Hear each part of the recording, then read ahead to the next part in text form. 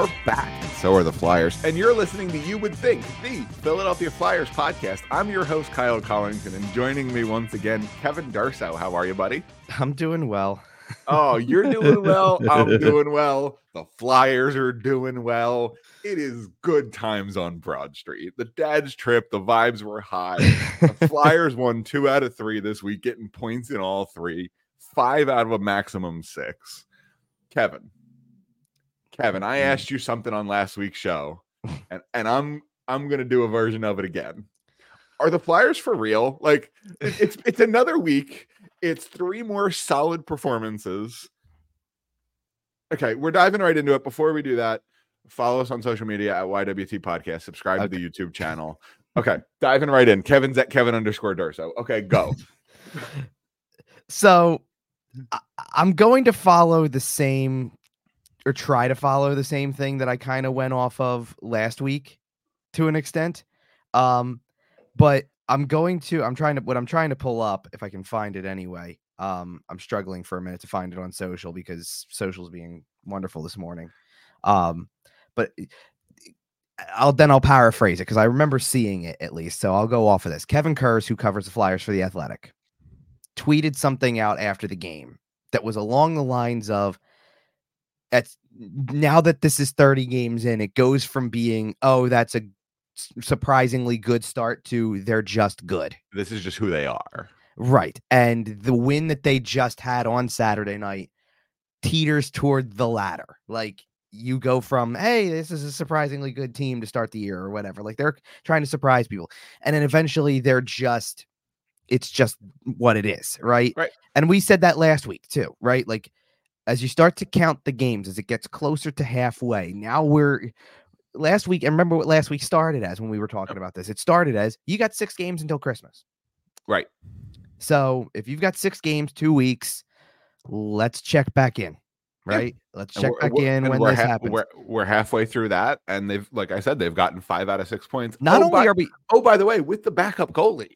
Yeah, we'll get to him. Well, yeah, and Sam Ersson will have his minute in this show. Don't you worry. I think he gets more than a minute at this point. Absolutely. The interesting part about and I don't want to jump too far ahead and go right to next week already, but they play 3 teams over the course of the next week that they've already seen literally on the points streak. Not even like, hey, we've seen them this year. Within the last 3 weeks. The last recent string of success. Right, 3 weeks since they started on this point streak. And that doesn't mean that it's not going to be challenging. Let's put it this way. I look at those 3 games and I go, and the same thing still applies as last week, because this is exactly what everybody that I know that's been around that's around the team is saying also, because this is the way that the standings look. You go on a 3-game losing streak, it changes everything dramatically, potentially. Kevin, I have some breaking news here. What's going on? The NHL app pushed an update this morning, and calendar view is back. Interesting. I have not updated yet. So I pulled up the schedule expecting to have to scroll through December because it's stupid. Well, the calendar app is back. Well, that's great. Sorry. Anyway. No, but that's great. Now, and this is the truth, because because obviously, like, I have 2 different methods for kind of in-game keeping track of things. There's the media site that does a great, that is top notch. No problem. And there's the app. And when you're sitting in the press box where I am, and you're not really able to dual screen it too much because you're trying to look at a couple different things. I mean, let's put it this way. If I was even just splitting 2 tabs on my monitor, just on my laptop, it's probably what I'm writing and social, not, hey, I want a stat sheet up at all times. If I'm going to do that, I've got a phone for that. I even bring along a stand that I sit my phone on to have it like as an extra view. Yeah, absolutely. The app does not update fast. No, it does not, and often updates incorrectly and out of order. Like when the Leafs scored 5 goals the other night to come back against, who was that, Columbus? Right. Yes, it was completely out of order. The 5-4 goal was listed before the 5-3 goal. Well, or it'll show the score update and not tell you who scored for another 5 minutes. It's pretty ridiculous. And this is like what I'm saying is, I'll level with them, like with the Flyers game on Saturday. It starts and it's Sean Couturier who scored the first goal, because everybody in the building thought that at first, and then the replay showed it was not. It was it was Cam Cam York's yeah. goal, and it hit JT Comp for stick, and that's why. So it takes a second for that to update, but I get that. That happens sometimes. A deflection, you're not sure who got it. It takes 10 minutes to get on the app in the first place is pretty frustrating. Right. I just wish it would update faster. So maybe if that's part of the update or a future update as well, in addition to the calendar view, that would be lovely. Maybe. I would appreciate that greatly. Yeah. I may actually have to literally live in show update that now. You just told me that, because I did. Obviously, I haven't. It's enormous. It's huge, because I can look back and see this week. And I'm not gonna update the multiple other things that could be updated on here. I literally just updated that just to do it. But yeah, let's talk about that Tuesday game, right? I'm looking at this schedule and I see the Tuesday game in Nashville. It's the end of the dad's trip. It's the end of that little mini, central/west type of vibe. You played Arizona, you played Colorado, you play Nashville. You get a point out of Nashville. So there's two different things to look at in this game. Yeah. Because number one is go look at the shot total and realize how much the Flyers outplayed this team. Absolutely. The Flyers absolutely should have won that game, right? Like the deserve to win a meter. Sure. Based on that. Right. Now, I do want to give Nashville credit, because since then they've gone on to win two more since they beat Washington. I'm trying to remember who else they beat during the week. I'm not going insane with this, because we're here for the Flyers. Right. They won another game this week too. Carolina, and they rallied. I forgot all about that one. That was a game that was like 5-2 at one point, and they came back and won the game in overtime. Yeah. Same guy, by the way, Philip Forsberg. It turns out he's good at scoring goals, man. Sure. Well, he got hurt during. I still remember it too. He got badly hurt in Philly. It happened right in front of me, pretty much, and I knew the second that it happened, it was going to be something that could, I don't want to say take care of the rest of his season, but I'm like, it's going to be a while. Whatever it is, it's going to be a while. And it ended up being like the rest of the season, I think. It was a long time. Yeah. But they trailed Carolina 2-1, 4-2, 5-3, managed to get the game tied, won it in overtime, 6-5 final. Wild, right? Just wild kind of game. And then they go out the next night and they beat Washington 3-1. And oh, by the way, they had won before Philly too. They beat Montreal too, so they're on a 4-game winning streak. 5 of 6. That it's not point. Okay, so it's not points in 7 straight, but out of going back that far, or 8 games or whatever it is, they got points in 7 of their last 8 or something like that. And they're climbing. And they're currently sitting in the first wild card spot in the West. Like, Nashville's a decent team. Well, they're sitting in the first wild card spot in the West, and they were essentially non-existent in the playoff picture 2 weeks ago. Yep. Yeah, it was bad. They were one of those teams that I wouldn't have had the same. Remember last week when we were getting into the week ahead from which was the games this week, and it was like I had kind of talked about after this little run, which is going to be beyond Christmas at this point. Like, they're going to play the 3 games that they have coming up, which are all going to be challenges, and then I think they come back with Vancouver. Okay. And it's like, okay, so include Vancouver in it, because Vancouver's top 5. Yeah. And then you get this list of teams that's like Seattle, Calgary. Now Edmonton's on the rise, so I don't want to make it seem like Edmonton's the team that they saw at the beginning of the year. But they also get, like, after the new year, they also get Columbus early in the year. They get Calgary again. They get Minnesota at one point in time in there. Like I think they play Pittsburgh again pretty early on. Pittsburgh's still below 20th. Like, you're going to get this list of teams that you play that are 20th or lower. By the way, just because we're a Flyers podcast here, so we wouldn't be a Flyers fan podcast if we didn't mention the Penguins getting absolutely pumped by the Leafs on Saturday night. 7-0. I was going to say, I saw something because it was in Toronto, right? Yeah. So I saw something about, how do you think Dubas and Spezza feel watching this? And the at one point the Toronto crowd was giving him the Dubas. They've got issues. That team's got massive issues. You know what? They sure do. And the Flyers are, as I mentioned to you before the show here, the Flyers are currently sitting 11th in the league. I can't even go off of that at this point. Like, I don't even pay attention. With 37 points, and there's a glut of teams sitting above them at 38. Right. The Flyers are legitimately 2 points away from being a top 5 team in the league. Well, exactly. I just go off of, you know what? Another week has come and gone, and this is still true. What I just put up on the screen. Flyers are still in second place. Yep. You know, and don't get me wrong, they lost in overtime and it flipped. Sure. Right away, right? Sure. Like, and things are still close enough. Like the Metro is super duper tight. And if you have a bad week, you're still in trouble, right? Like we talked about Nashville kind of charging. And if the Flyers do the opposite, if you lose 5 of 6, you're still in trouble. Like you're not comfortable enough to the point where you can do that. But and I think the point also is that as we start to go through these games that happened over the course of the week, they got points or they won a couple, they got points. You can look back at every single one of them and go, there's a way they lose all 3 games. Oh, absolutely. You know, and I'm not trying to bring the vibe down from that. I'm being realistic in the sense that it's not like they dominated and it was comfortable. You know, there's moments where you're sweating it out, and it's like, so I think what like the point of that is, it's just that it still is on. It should still be on your mind as you go into future games. Like, it's not impossible for this to be, you know, for one bad week. That's all it's going to take right now to change the whole course of this. So that, again, maybe it's just not pumping the brakes on expectations or anything like that, or what could be, because you're seeing what's unfold. Because I hate the way that I just worded that, because like pump the brakes on expectations. No, I know what you're saying. Well, like, I know you do. Like what I'm saying is that they've already exceeded expectations. Absolutely. By a mile. They have far exceeded expectations, but this is not a team like the Boston Bruins, mostly of previous years. This isn't a team like the Toronto Maple Leafs. This isn't a team like the Vancouver Canucks, or the Edmonton Oilers, where you can kind of rely on your star power to dig you out of a hole. Sure, they don't have that guy. Right. This team is scratching and fighting and clawing for every single point that they get.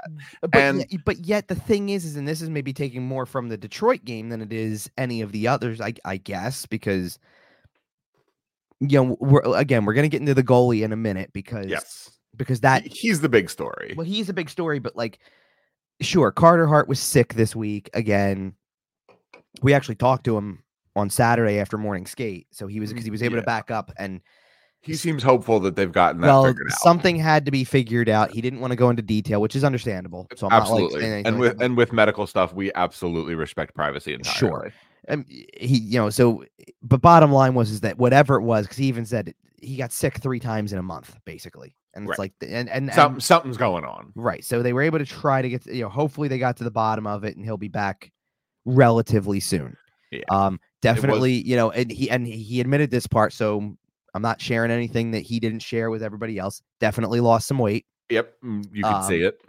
You could see it, but also like, yeah, because I'm like they confirmed it. Right. Well, he confirmed, but they also I'm sure they popped because there was no video in the room when we interviewed him, but I'm sure they popped him up on the broadcast during Saturday's game because he was there and he was back, and like you could kind of see it pretty much right away just looking at him. Even like he thinned out a little bit in the face and things like that. Like he definitely lost some weight. So he'll eat some ham over Christmas. He said he's going to try to gain it back. He prefers to. Good family meal. He'll be all right. Well, he did bring that part up too, by the way. The fact that the dad's trip was this week and they stayed around for Thursday as well in Philly. Yeah. That having his dad in town was a comfort going through the process. Like, of course, that if you're going, to have to go through something and get some, and the results are involved and you're trying to properly diagnose something to figure out why this is happening, it's good to have family around. So definitely. There's by the way, there's another family anecdote on a much more not going through a medical side. Okay. On a much more positive note that I'll bring up when we get to the other goalie, by the way, because he said something after the game about it. But so here's something I wanted to bring up when we go through this, because you're right. Like you're talking about like in terms of putting him in the stratosphere of like the Vegas Ranger, Bruin, that kind of team type of thing and things like that, right?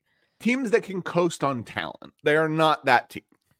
Sure, they're not. They have to work hard every game. But I do want to bring this up because I started thinking about this and I went through and I'm like, let me just, as I'm browsing this list of teams, because there's a handful of teams that are in the top 10, just in the top 10 alone. Let's just start there, that they haven't played yet this year, to be able to put them next to that team and say, can they compete with them? Can they do the same thing they've done against some of these other teams? Right. Because every time we've come through the schedule, we've gone through this, right? Every time we go through another week, we sit there and we look and we go, oh, they're playing blank this week. That'll be a test where we'll see what they're made of from that. Right. And every week they've answered the call so far. Yep. To the point where at this point we have to start reevaluating that, because most teams that they're looking to play, and now that we're almost halfway through the season, it's a pretty significant sample size. Most of the teams that they're playing are below them in the standings. Well, right. It just comes out they're looking down at them. Sure. Even by the smallest of margins, but still, right. You're right. They're right there with them. I'm just going to read off a couple of teams that are both ahead of them or whatever. I'm just going to read off a bunch of teams and you'll be able to figure out what they have in common in a second. Okay. Vegas, Vancouver, LA, Dallas, Colorado, the Islanders, Nashville, Detroit, Carolina, New Jersey, Washington, Arizona. Okay. That grouping of teams. Okay. They have two things in common. One from a league standpoint and one from a Flyer standpoint. I'll give you the league standpoint to be easy with it. From a league standpoint, every one of those teams is top 20. Okay. They are not one of these bottom tier, bottom third teams. Right. What is the Flyer thread though? What is the Flyer connection here? The Flyers beaten all those teams this year? Not beaten, but gotten a point against every one of them. Fair enough. Do you want to know out of the rest of the top 20, by the way? So here's the teams that I didn't mention out of the top 20. The Rangers, Boston, Toronto, Winnipeg, Florida, Tampa Bay, St. Louis. So they haven't played Florida, Winnipeg, or St. Louis yet, right? They haven't played St. Louis. They haven't played Tampa. They haven't played Florida. They haven't played Winnipeg. They haven't played Toronto. They haven't played Boston. The only team, the only team in the top 20 that they do not have a point against that they've played against is the Rangers. Wow. So after a certain point, if you've done that against every team in the top 20, just down to getting a point, and you've only played the Rangers once, for the record. Well, right, and I get that, but you get what I'm getting at though. Where it's I know. Like Dallas is a really good team. You played them way back before all of this recent stretch, 8-game point streak. I'll put that up on the screen too at this point. 8-game streak. Way before that ever came to be, right? Like they played Dallas. Let's not even just do the 8-game point streak that they're currently on. They played Dallas before they had a 5-game winning streak earlier in the year. They did all of that, right? You still took them to overtime. You may not have won the game, but you took them to overtime. There's something to be said for that. And you know what? If you do, just go back on the Rangers real quick. If you do end up staying around in the playoff race, your Rangers games are super duper important, right? You play them February 24th, right before the trade deadline. Then you play them March 26th and April 11th, right at the end of the regular season. 2 games in about 2 weeks. So that's going to be fascinating, by the way, because if those are points that the Flyers are fighting for playoff purposes, those are some fun hockey games. Sure, but that's going to be an interesting conversation to have when, because you even brought it up. They play in February, right? Yeah. And that's still pre-deadline. So where's the team at that point? Are they selling? Are they buying? Are they standing pat? Well, I still don't see them buying. That's the point. I could see them making small value adds, nothing crazy, but a Matthew Joseph from Ottawa type of thing. Guys who are you're saying get a little term on, but you're saying a this for that, where they might get a little something more and take a player on top of it that doesn't hurt you. Small hockey deals, or like I said, you grab a guy who's young that you might be able to hold on to that might have some value. Even if you do end up rebuilding. The problem with that is it depends on who you're willing to move in the first place. I think at this point, nobody big's moving. I'll tell you that right now. I don't want to say the way it's going. Right, nobody big is moving. You're not dangling. I'm sorry. Guess what? You're not dangling. Probably not dangling Scott Lawton at this point. Even though he's not even the best player, but if you're not even going that far, you're not dangling Travis Konechny. I'm not even really looking terribly at the roster. Maybe a roster player goes like just slot for slot, but I'm like a Nick Seeler, for example. Right. But I'm looking at it more as you're spending a little bit, not a ton, not Oliver Bonk, not Denver Barkey, not Cutter Gauthier, but one of your kind of mid-level prospects just to make a little upgrade to, for example, a Nick Seeler. I could see something like that. I'm not maybe, and you know what? You've got so much time between now and then that again, right now their tune hasn't changed. They're still saying all of the same things they were, that they're not gonna deviate from the plan and all the stuff like that. And it's not that I don't buy it. I see a lot of people out there like nationally who are like, I don't know if you saw this. The Athletic had something recently that had to do with like, I guess it was among their writers, a voting system that was like, who's the surprise team, who's going to win they did it for award races. Right. And they literally showed it month to month. Like in October, it was this, then November, it was this, then December, it's this. And,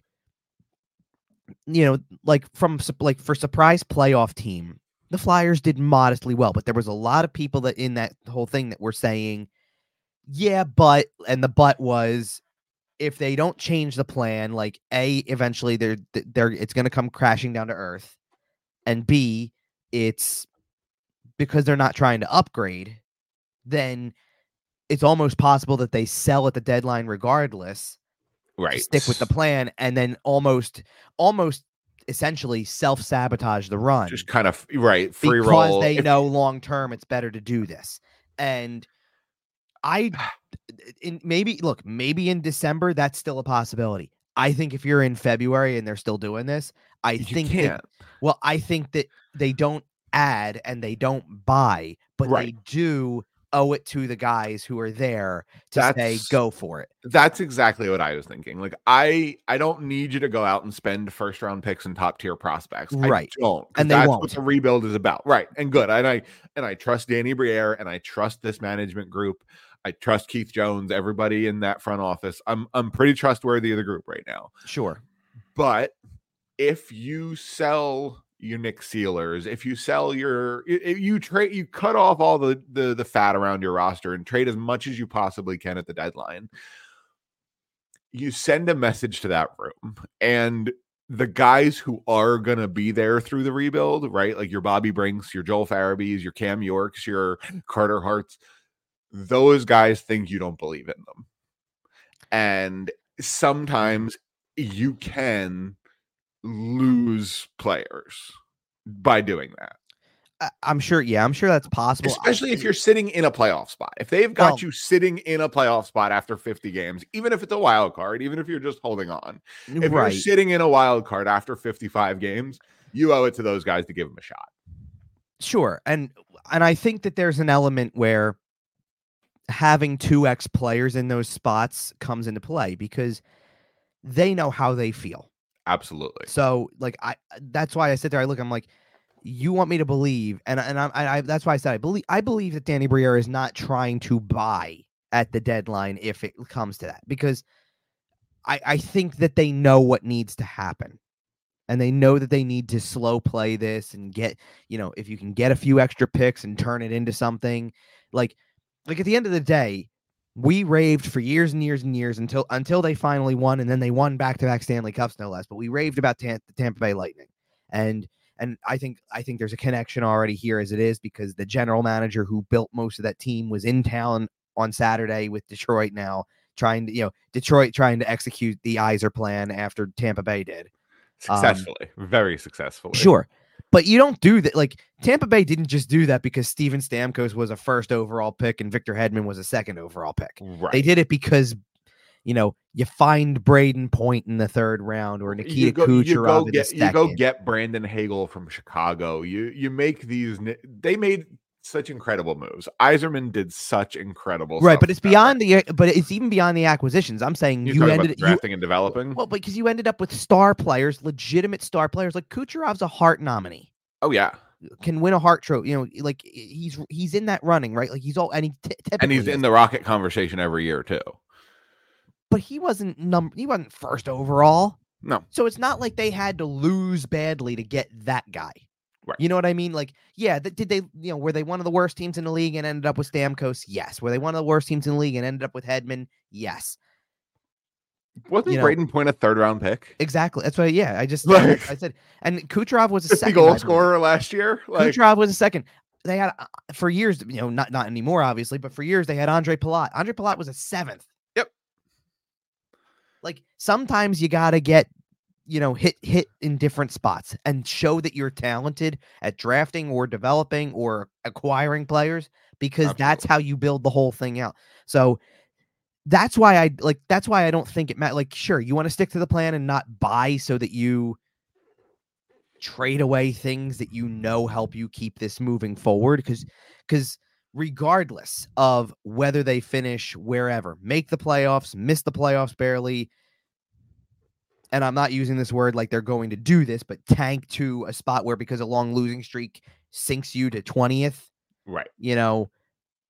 Regardless of what it is, they have 2 first-round picks next year, and I don't think that's not going to change. They don't seem like they're interested in doing anything, and naturally so. They shouldn't be, right? Who's the others? It's Florida. Yes. Now Florida's right up there too. Now, so you might be picking twice in the 20s. Right. I was gonna say but here's the right deal makes sense. I could see using that pick, but the team would have to be good. Like the team would have to be in a position to do some stuff. And quite frankly, with the goaltending they've gotten, I could see this team convincing me to spend one of your 2 first-round picks. Right. And and here's the other part of it too. So this gets really interesting because I just looked it up, by the way. They have 2 second-round picks technically. They got one of them has a condition. So they got the compensatory pick for Jay O'Brien, right? They did, and that's the one that's going to hold no matter what. Right. They traded away their own second-round pick, and they have Columbus's second-round pick potentially, because the condition is after the first round of the draft is over, Columbus then decides whether they are sending this year's second or next year's second. I think they're sending next year's, because at this rate, they're going to be 33. Right. It's going to be like 33 or 34. Right. Potentially. So, not 33, because 33 would mean they pick first. So let's be generous and say 35, 36. It's going to be in the 30s. You know what I mean? And at that point in time, do you but what if they do decide it based on the draft class? It's right. Even if there's guys at the top of the draft that you can get excited about, it's not last year's draft class. Right. Well, and for what it's worth, Danny Brière's had 1 draft, and so far his 3rd-round pick is looking pretty decent. Denver Barkey's tearing it up for the London Knights. Now, will that translate to the NHL? Who knows? But so far, I mean, Denver Barkey, I have it pulled up here. Denver Barkey has 44 points in 29 games. Right. And didn't make the World Junior roster. Right. Which, honestly, probably a good thing, because he is going to be motivated. He gets extra time with his team, and he's motivated. I know that he immediately went back from the World Junior camp after getting cut, not making the team, which, I know that Canada's trying to lure an NHL level player. Zach Benson's the one that comes up the most, but they're trying to lure one of those guys to be another forward on the roster. Because they selected 12 technically, so they have room for one more. Really, realistically speaking, it's kind of a shame Chicago won't let Bedard go. You know why, though? I know, because he's scoring at a 35 goal pace in the NHL. Well, but that was the conversation with Fantilli. That's fair. Could they let Fantilli go? They probably should. Honestly. They probably should. Right. We talked about it a little bit on, I think it was last week's show, but he's probably winning you some games.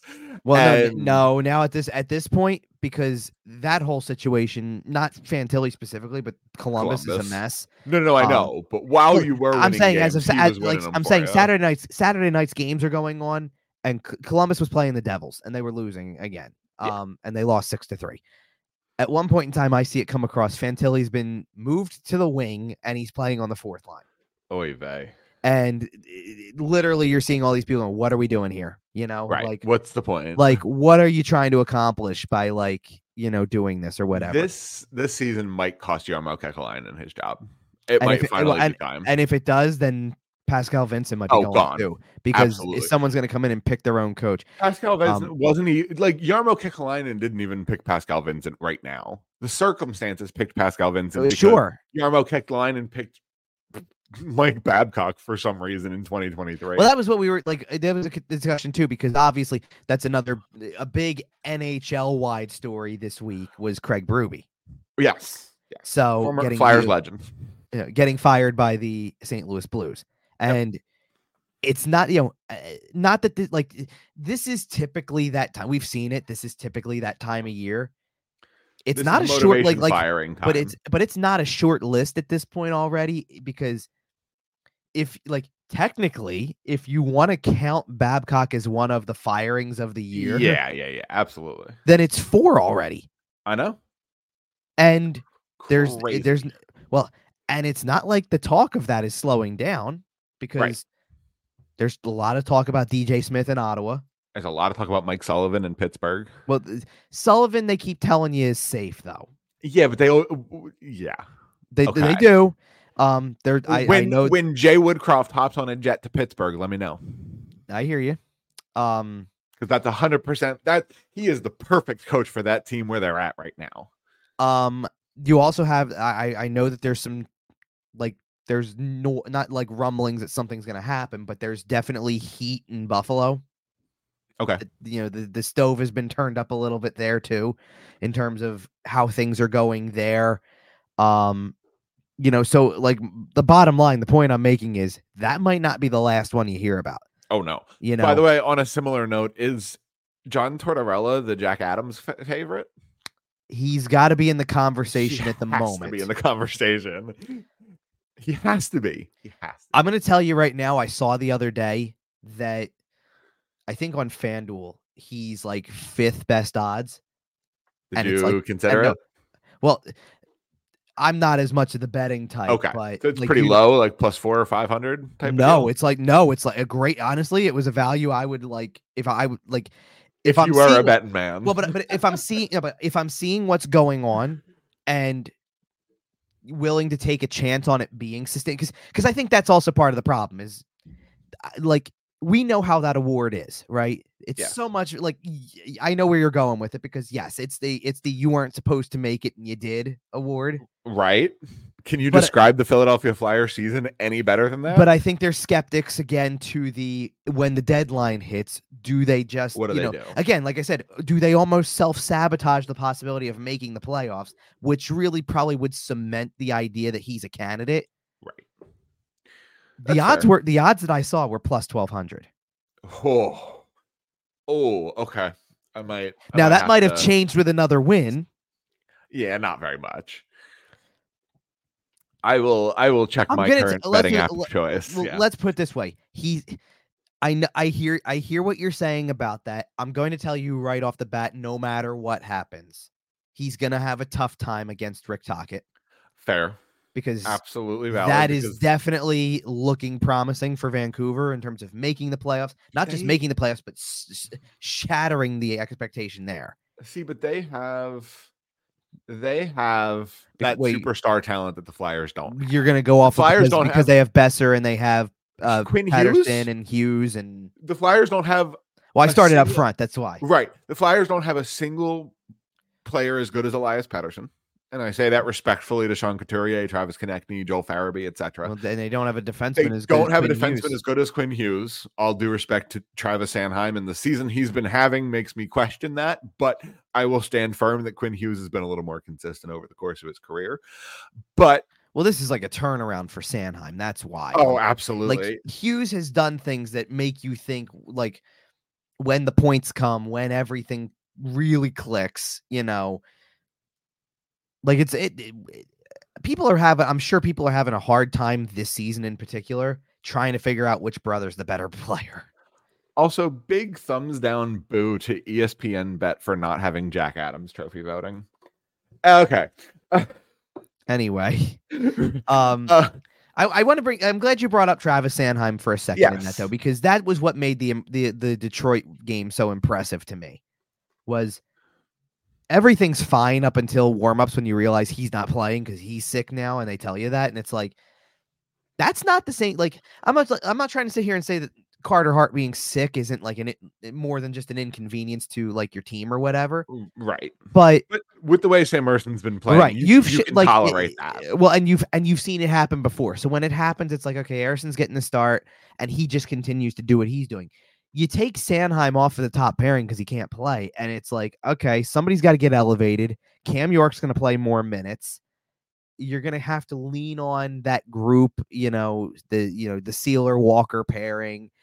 Mark Stahl's going to play with Igor Zamula. Zamula's had some inconsistencies. Stahl is certainly slower and has his moments. Just the phrase "Mark Stahl's going to play" just sends shivers. I was surprised that originally he wasn't going to play against Detroit, where he played for a while. So that's fair. I thought it was a big reunion vibes game. By the way, Shane Gostisbehere returns, Alex Lyon returns, then got hurt. But yeah, unfortunate to see. Hope he's okay. I mean, it was a good goaltending game all around, honestly. Oh, I mean any game that ends 1-0, you're probably looking at some good I mean, I think what I'm trying to get at is that I hardly expected 1-0 walking into the building that night. Especially if you tell them that one of the goalies is going to get hurt. Sure. You're going to go to a cold backup. Like, yeah, it was a fantastic performance out of both goaltending, squads. But it's amazing to me how, like, again, this was kind of the theme from the end of the game. It's a different way to win a game again. Like, and they're finding ways.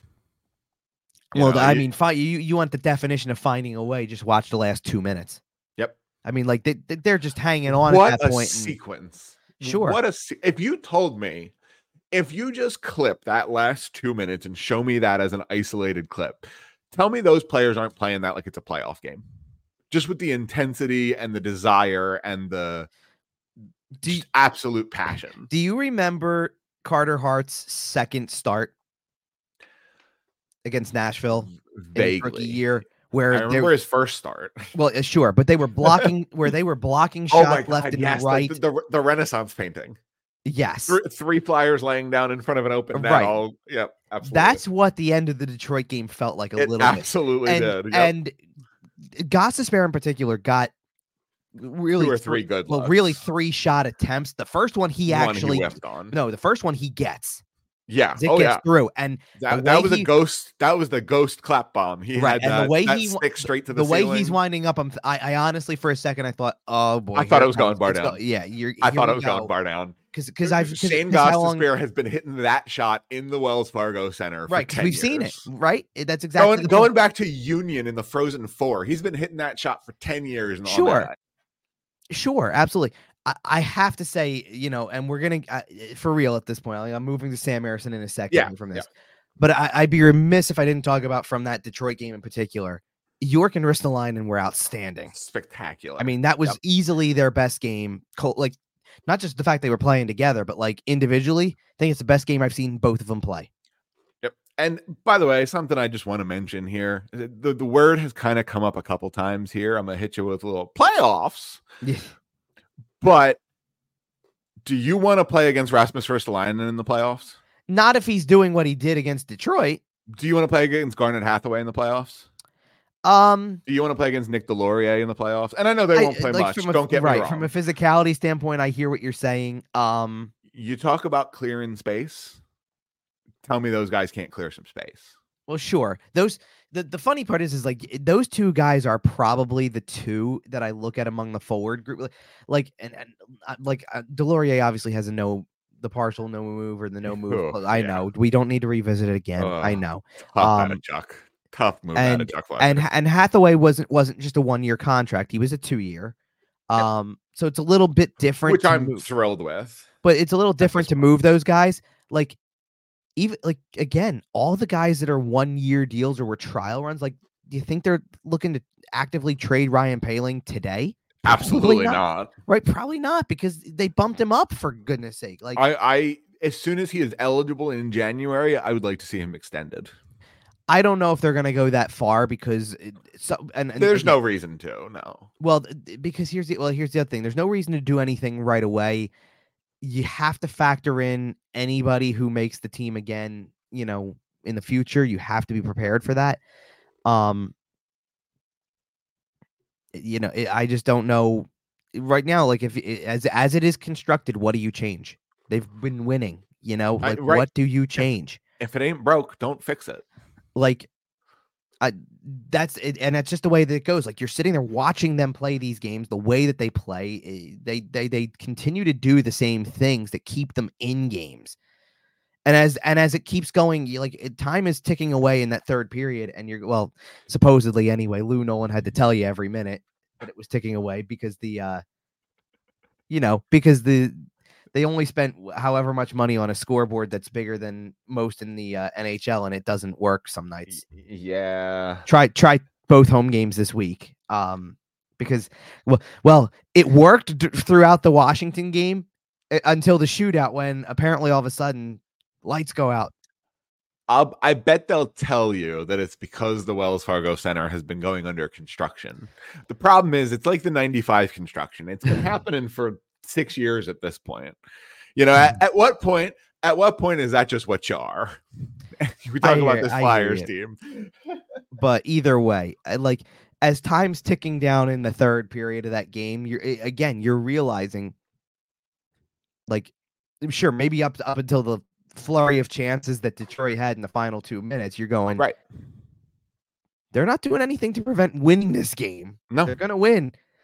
Yep. That's the thing, right? And oh, by the way, at the same time that's going on, go look at the rest of the scores from Saturday. And there was some wild hockey games. But in terms of for a little while, you were in the third period leading 1-0. The Rangers were losing 1-0 to Boston. They came back and won the game 2-1 in overtime. But the Rangers were losing 1-0. The Islanders were losing to Montreal. The Penguins were losing to Toronto.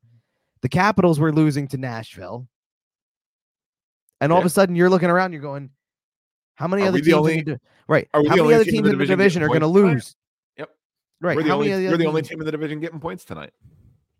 Potentially. And I mean, the Islanders made it interesting. Sure. And the Rangers won. And the Devils beat Columbus, which it doesn't sound like as much of an accomplishment. Right. I mean, but it's interesting. And that's what made, again, forget the game they play, getting a point in Nashville is fine. Winning the game against Detroit is fine. There's nothing. It's the divisional games that have the biggest implications when you want, whatever when it comes to playoffs, right? Right. So you needed that game against Washington if you wanted to continue to keep that narrative going. For sure. And and you almost are in a position to lose the game on a fluke, a total fluke. The guy breaks a stick and it goes right to Dylan Strome, open net, score, right? Yep. Okay. You rally back for a second time, and then now I'm bringing Sam Ersson into this because I'm good. Absolutely, because here's the thing: when did they get good at shootouts? When Sam Ersson hit the net. Apparently, 3-0 in shootouts. Listen, if they can't score, you can't lose. I'm also convinced, based on some of the shootouts that the 3 shootouts that they've had, by the way. When Sean Couturier wasn't playing, did he just sit at home and think up ways that he could score in the shootout? Because he's been pretty money this year. Sean Couturier definitely played a lot of cello last year. Absolutely. I don't know about that, but he definitely was taking some ideas, at least, because he's been really good in the shootout. Bobby Brink had to wait out the move there. Nasty. By the way, that's Sam Ersson wants partial credit for that. He said after the game, because apparently he's pulled that move that Charlie Lindgren tried. Okay. Ersson's pulled that move in practice, so apparently there's a tell that a goalie's going to try that. A goalie's about to fly at you, and Brink picked up on it, made the move, and got and then basically glided it to the net, Mike Richards style. Yep. To just make it easy. Oh, what a reference! Oh, I just got hit with the best little fuzzy burst of nostalgia. Oh, that was great. Sorry, I was at that game and it was amazing. But and then And Harrison, to this point in the shootout, by the way, Harrison hasn't been scored on except for by one person. And oh, by the way, it's possibly the greatest shootout performer ever. Crazy. You know, TJ Oshie, you know, okay, fine. You get scored on by TJ Oshie. I don't think that no. You're not alone. That's almost a badge of honor. Like, right. Like you're not alone. To the side and let him put it in. American hero TJ Oshie. But it's incredible. So he has that game, wins another shootout. By the way, also in a completely unexpected start. Oh yeah. Like, or non-planned anyway. Like it wasn't planned that he was going to start that game. And he's had to do that several times this year. Like here's what I mean by that. The start in Nashville was completely planned. He was going to start that game pretty much no matter what.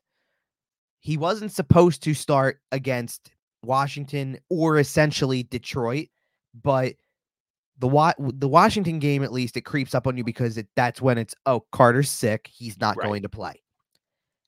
Because it was a continuation of Carter's sick, it's easier to go to Harrison at that point and say, you're getting Saturday now because we already know this is a thing.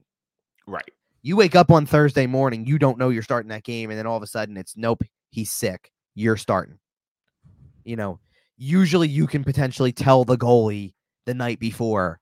Yeah, absolutely. Prep, it's your let game. him do his game day. They knew they knew on Friday Harrison was going Saturday against Detroit. Yeah, and that's good for him. They didn't know on Wednesday. On Wednesday, everybody assumed it was Carter Hart getting a start against Washington. Right. It turned out to be Harrison. And then by the way, to follow up the third shootout win of the year, with a 33 save shutout, which, oh, by the way, is his second this year. Yep. Second in his last 5 games. I have to go look, by the way, to see what his numbers looked like season-wise after the game was over. I know his goals against coming in was solid. His save percentage was not because of those first couple of games. As it sits right now, he's got a 257 goals against and an 897 save. So it nearly bumped him up from, like, I think he was at 885 coming into the game. Yeah. So it nearly bumped him to 900. Yeah. Right. So he went up dramatically because like what I'm getting at is that, and the Nashville game didn't help from a save percentage standpoint because he only saw 22 shots in the game, and gave up 3 goals, and certainly wanted the last one. He's also won 7 of his last 8 starts.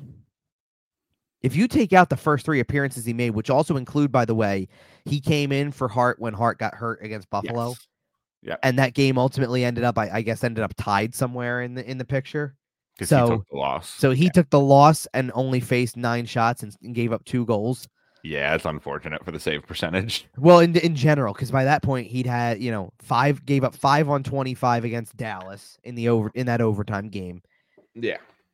Again, I still stand by the fact that when that Anaheim game that he got to start again, it was the first one, because he started both. The first one, where he's in goal for all 7 goals that they scored, and it was out of hand at 4-0. He should have been out of the game at 4-0. I agree, but and they let it ride in his save percentage, because for a little while his save percentage was .750. I know, and the good news is that it was really, honestly, his only terrible performance of the season so far. Right. And if you only have one, it'll come out in the wash over a long season. But since that game, to your point, like, yes, he's won 7 of his 6 of his last 7 starts. He's won 7 of his last 9. Do you know since the relief loss against Buffalo, do you know who the only team he's lost to in regulation is to this point? San Jose Sharks. The San Jose Sharks, who, by the way, have surfaced as an actual legitimate hockey team. They're not good, don't get me wrong, but they are no longer. But they're not a minor league team anymore. Holy smokes. They're still 9-18-3, but they've climbed up to 30th in the league. I was going to say, they're not the worst team in the league anymore, so that matters. No, the team with the best odds for Macklin Celebrini is currently the Chicago Blackhawks. Of course it is. They're really trying to do that Oilers 2008-2014 thing where they just get all the first overall picks. Where you follow up, like, and then you miss the playoffs for 4 more years. So instead of after getting the kid named Connor, you're trying to get his accomplice, basically. Yeah, You absolutely. know. Anyway, beyond honestly, I expected to be talking about Macklin Celebrini from a Flyers perspective because we got the 5th best odds of getting right. them, and then here we are, just like Macklin who. But and here's the thing, and I've seen some people who are going who all these people who said they were going to be bottom 5, because I said that too, right? I said we all did at the beginning of the year. People can be wrong about things, like seriously. Right. I want to know who expected, seriously, like zero people, right? Who expected that you were getting what you're getting out of certain guys that give you the chance to win on certain nights? Nobody wants to win. Do you know the only thing that I'm not surprised about, genuinely speaking? That their goaltending's been decent. Absolutely. It's about it, honestly. Like, the defensive play around it, I thought was going to make the goaltending worse. I thought it was going to be atrocious. And then their forward play, they're not scoring a ton. Like, don't get me wrong. They're not scoring a ton. In fact, they've kind of gone back. But they're back checking and playing well defensively, which is of fine. course they are. I mean, like, and that's the name of the game when you're coached by John Tortorella. I was going to say, John Tortorella. We talked about Rick Tocchet being the lead for the Jack Adams, and I know we're kind of circling back around on this, but how do you not look at John Tortorella and say, okay, he's getting very similar results with just less talent? Like, sure, and I'm not belittling the guys on the roster. Obviously, the Flyers have some talent. There's a lot of talented players. The kids are playing well, but you don't have the talent that the Vancouver Canucks have. Right. You just don't. Right. So how do you look at the job that Rick Tocchet's doing, which has been fantastic, don't get me wrong, and the work that John Tortorella has been doing, which is also fantastic, and just not look at John Tortorella a little bit more favorably here? Like, we're getting blood from an absolute stone. Right. Well, I'm trying to look at the teams, like, obviously you're trying to look at the teams that may qualify for this, like who's, like we always say, it's the team that you didn't expect to be as good as they are. You were supposed to suck. Yeah. I don't know if Vancouver was supposed to suck. They did last year. No. I know. But I know. But there were people who thought they could. Because again, you had Pettersson, Besser, Hughes. You had players. Right. I just nobody had them top 5 though. So it's like, you know what I mean. Like that's the difference. They're top 5. As much as there's things that aren't sustainable about what they're doing, they're making it so. Like I can say the same thing about the Flyers.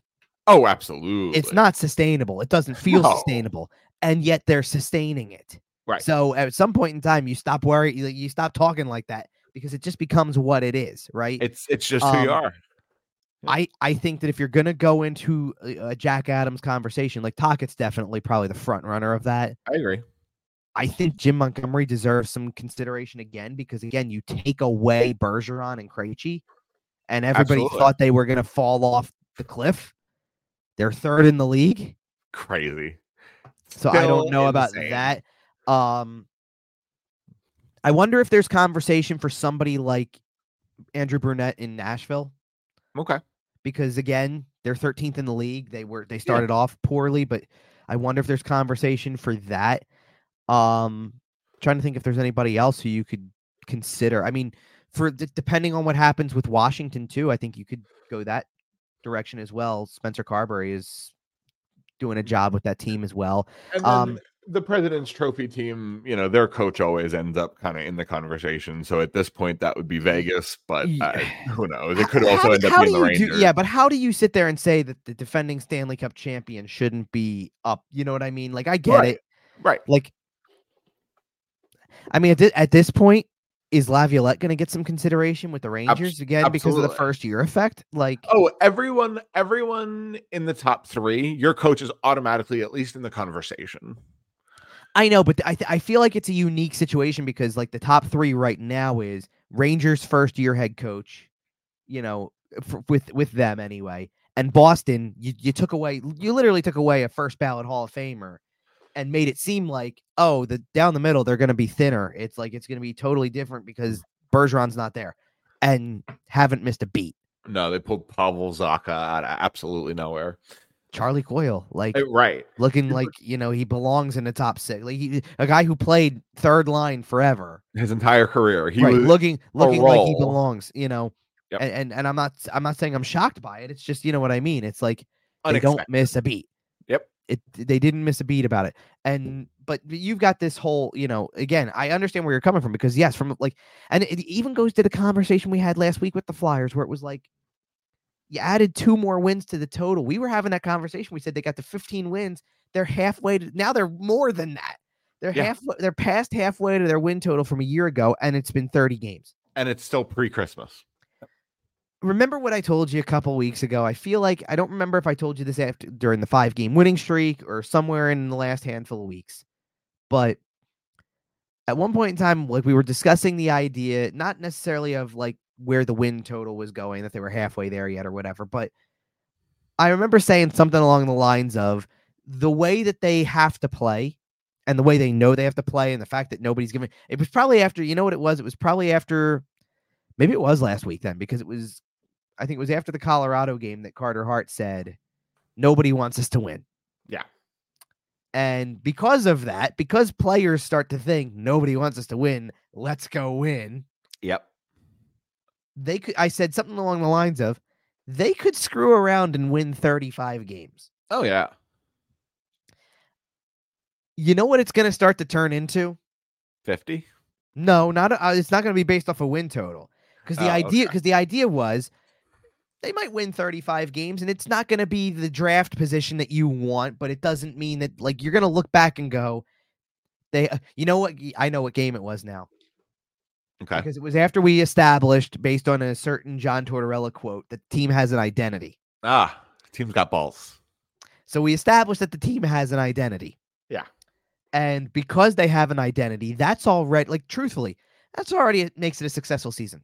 It already makes it successful because of the fact that you've established. It's all about figure out who you are, and right, it seems because like you've already established that identity, and the culture feels like it's back. I brought up because obviously Snow the goalie broadcasts from the games. They're over near the sports book in the balcony level. Sure. And earlier this week, I think the Capitals game, they had From Crossing Broad, because it's obviously it's a Crossing Broad show. Right.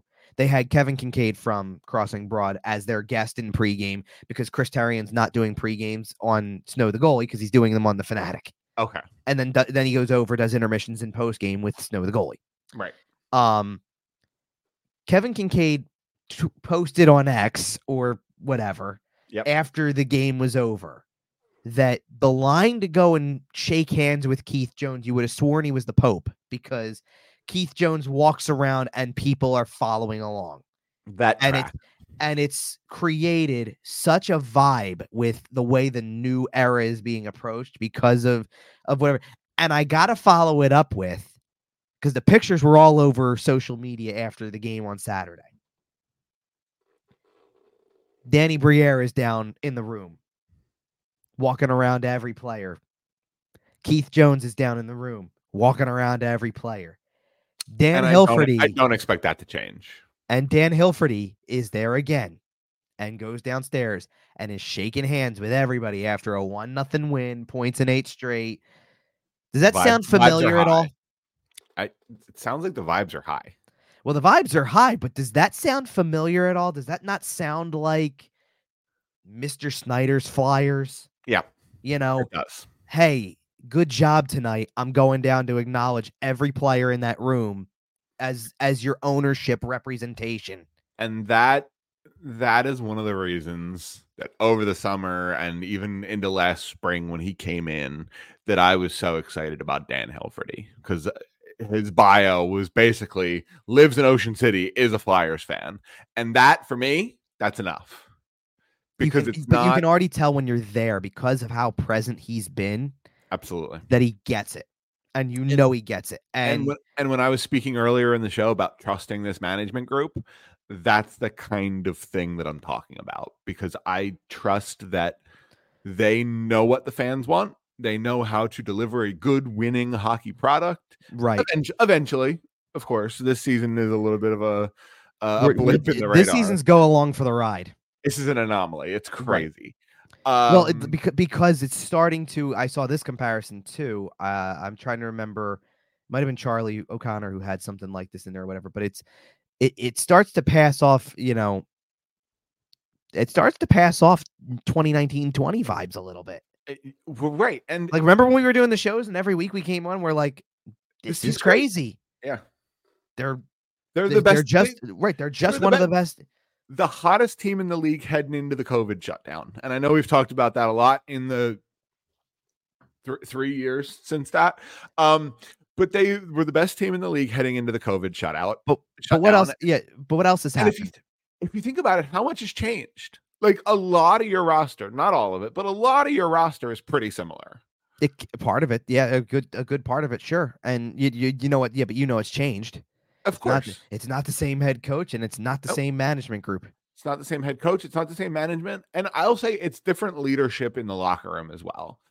Well, yeah, because sure, and I already know what you're pulling from that one. Sure. So I'm not here to belittle and demean Claude Giroux, but the team has moved on from him and has shifted into a younger, more of the Travis Konechny. I think it's a Travis Konechny run locker room. From my observations on it, and that's not in a bad way, not in like a he rules with an iron fist. Like, I just mean because you can tell that everyone gravitates to. Well, because you can tell that there's more than just him, because obviously Lawton's got the letter, and that's the only and Tortorella said something to this effect after the game on Saturday too, where it's like Sean Couturier is not the most vocal guy, but when he's talking on the bench, everybody's listening. I absolutely believe that he is your veteran presence. And that makes it that certainly makes a difference too. I want him to get a letter back on his jersey so bad, because it looks so weird to see. Do you know what's interesting though? Because everybody made a big deal out of not just no captain again, but the fact that he was going to stick with the only Lawton has a letter thing. Right. And is it not playing out where you see guys who you feel like can get? I know where the letters are going to go. Like Couturier was already like that. I get it, because Couturier had one in the past, but aren't you seeing Konechny emerge as that guy? Aren't you seeing Farabee emerge as a guy who you start thinking about? Aren't you seeing Travis Sanheim emerge as one of those guys? And even looking a little bit further down the line, obviously he's young and it's not happening anytime soon. I'll tell you right now, Bobby Brink will wear a letter in his NHL career.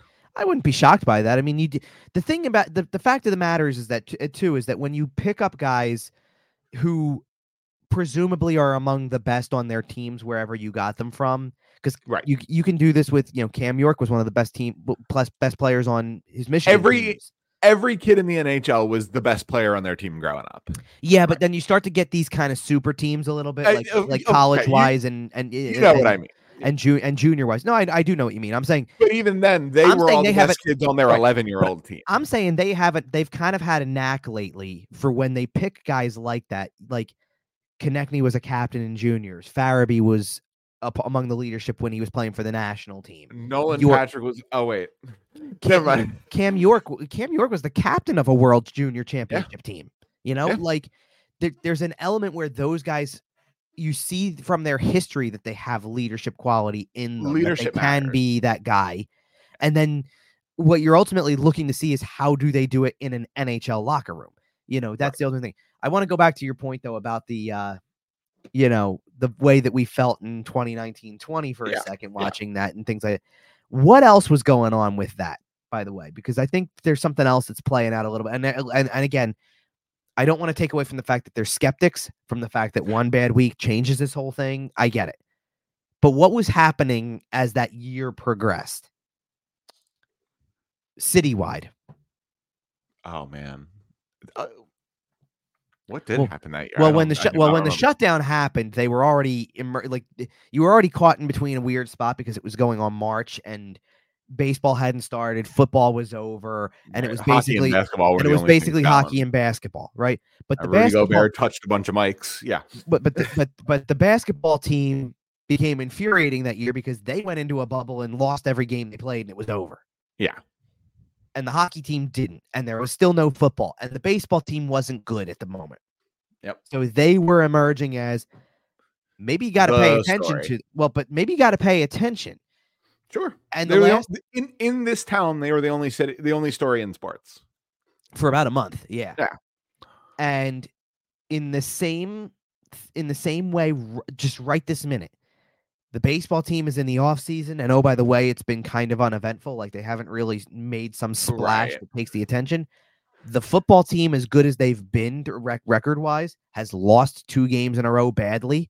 and have a little bit of a dip in the schedule coming, heading into the playoffs. And I get that. And I'm not trying to take away from it, but you get what, like, I'm not trying to say that football isn't still going to dominate the conversation. Right. It's just for a second though, like when it's easy for people's eyes to slide out of focus on the Eagles right now. It's not even that's easy. It's not even that's easy for that. It's that's become a source of frustration for a couple weeks. And like, don't get me wrong, the basketball team is playing well, so I'm not taking that away. The Sixers are doing well. But like what I'm getting at with that is that like the Eagles lost on Sunday, let's just say, right? And then I don't remember if this was the week that the Flyers played on. Maybe it was the week the Flyers played on Monday against Pittsburgh. And it was the Flyers restored the vibes for the week. Because the Eagles got crushed against San Francisco on Sunday late afternoon, and the Flyers came back on Monday night and won a game in overtime against the Penguins. And it's like, and swept a back-to-back and a home and all that stuff, right? And it was like, no, the Flyers will restore the vibes. And there's yes, is there a little element of sarcasm in there? Of course there is, because it's a skepticism thing. And people still don't believe, right? But at what point does that shift when it continues? Like seriously, I remember, like, this is how I broke down even the first handful of games, because at some point in time, like, remember the first 12 games last season too, and they were winning a few games. I think they won 7 out of the first 12, right? Something like that, yeah. And it's like, once it really got into, like, once they were on their way to losing 10 in a row again, the first 12 games went from being, to, well, that was cute, but here's reality for you. Now let's get in the draft. Right. Right. But like, that's the point, right? At some point in time, we're now 30 games into the season. Right. At some point in time, like 12 games is barely over the 10 game segments we talk about. There's not a lot of time for you to go from like, hey, 10 game segment, that was great. All right, now what? Reality hits. Right. 30 games is 3 of these 10 game segments. And they've won 17 games, and they've gotten points in 20 of them. And by the way, you're 7-1-2 in your last 10. I believe, what's the record? 12-3-2 since the San Jose game?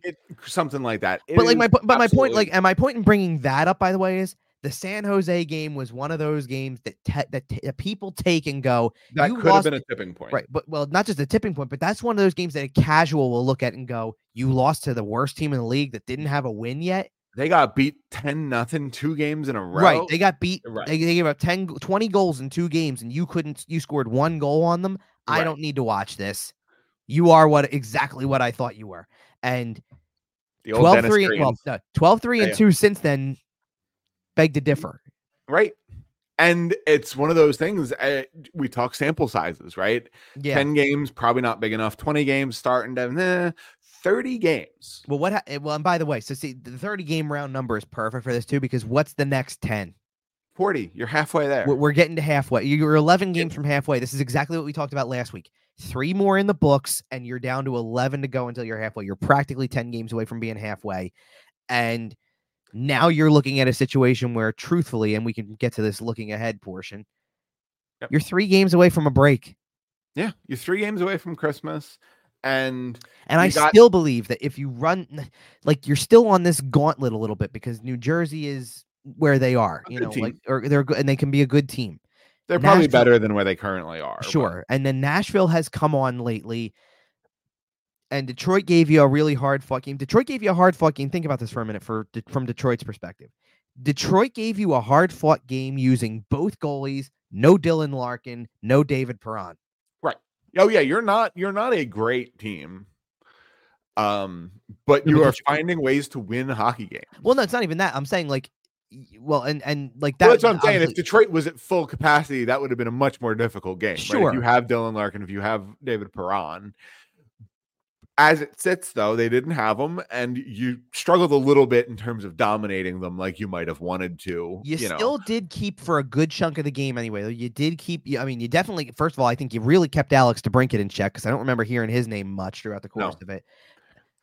Patrick Kane, who got plenty, is looking great. Who got plenty of looks. I mean, they gave him a bunch of looks, and well, they have to. No Dylan Larkin, no David Perron. Sure, that is filling the void. I get that. Yeah, but.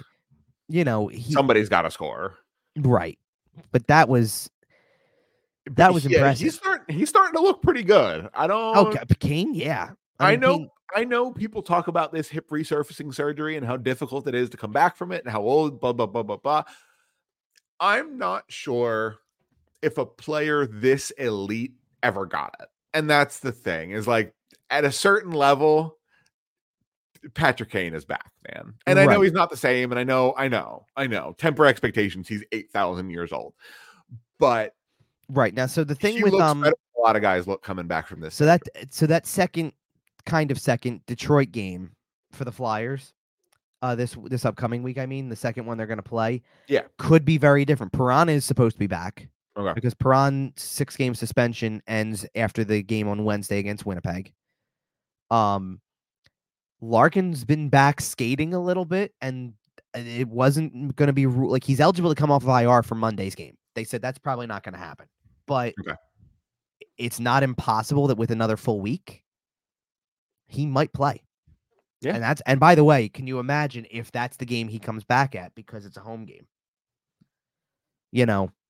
Just throwing it out there. That's going to be a chance. And the Flyers are coming on. That's the back end of a back-to-back for the Flyers, the front end of a back-to-back for Detroit.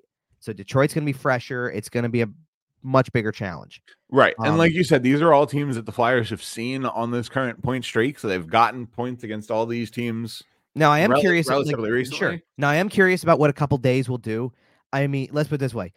To go back to the Sam Ersson thing, by the way, because while we were waiting for players to, after the game in the locker room, post-game media and stuff like that, we're all huddled off to the opposite side of the room waiting for one of the 3 players we talked to, which was the 3 that we've highlighted the most from this game. It was York, it was Ristolainen, and it was Ersson. Ersson's on the opposite side because the new look locker room, by the way, the goalie stalls are on the opposite side of the room because they're actually bigger than the rest of the player ones. And there's basically like on the far side of the room from the entryway is this giant video screen looking thing that they basically can throw a Flyers logo up on, and that's what looks like your backdrop while we talk to players for the most part. I mean, we've gone over to individual lockers a couple times when they're trying to get a move on with it. But typically they have you in the little mini press conference room. No. I'm talking about no. I know. Yeah.